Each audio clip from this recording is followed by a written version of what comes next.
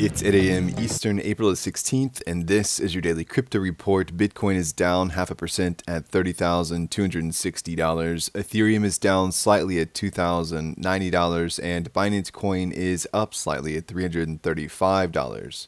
Well, the U.S. House Committee has published a draft stablecoin bill. The bill will become the first major crypto legislation in 2023. The draft includes proposals for a moratorium on stablecoins backed by other cryptocurrencies and a request to study a central bank digital currency. The U.S. House Financial Services Subcommittee will hold a hearing on stablecoins on Wednesday, featuring notable representatives from several verticals which would be affected by a U.S.-based CBDC. That hearing will come a day after the full Financial Services Committee meets to hear from Securities and Exchange Commission Chair Gary Gensler. The bill has apparently been making the rounds with lawmakers since last fall. Well, auction giant Sotheby's is relaunching its Glitch digital art sale after facing a backlash over the lack of diversity. The Glitch Beyond Binary art sale is a reboot of last month's Glitchism, which didn't have notable female artist representation. Bidding for Glitch Beyond Binary will open on April the 19th at 2 p.m. and feature 34 NFT lots. The firm is working with Dina Chang and Donia Darkstone to curate the expanded group of artists.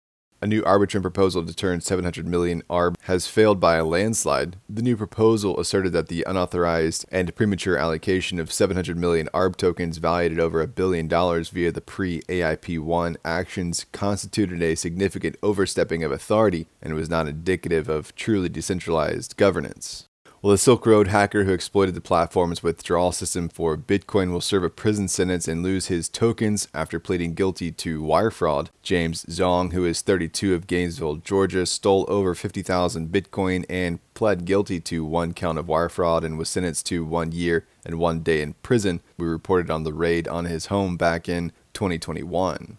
And finally, following the Shapella upgrade, the amount of staked Ether waiting to be withdrawn has surpassed $3 billion. The total amount of Ether, excluding earned rewards, is just over 17 million coins, worth just over $35 billion, and accounts for 15% of the total supply. Well, that's all for us today. Visit us at dailycryptoreport.io for sources and links, and listen to us everywhere else you podcast under Daily Crypto Report.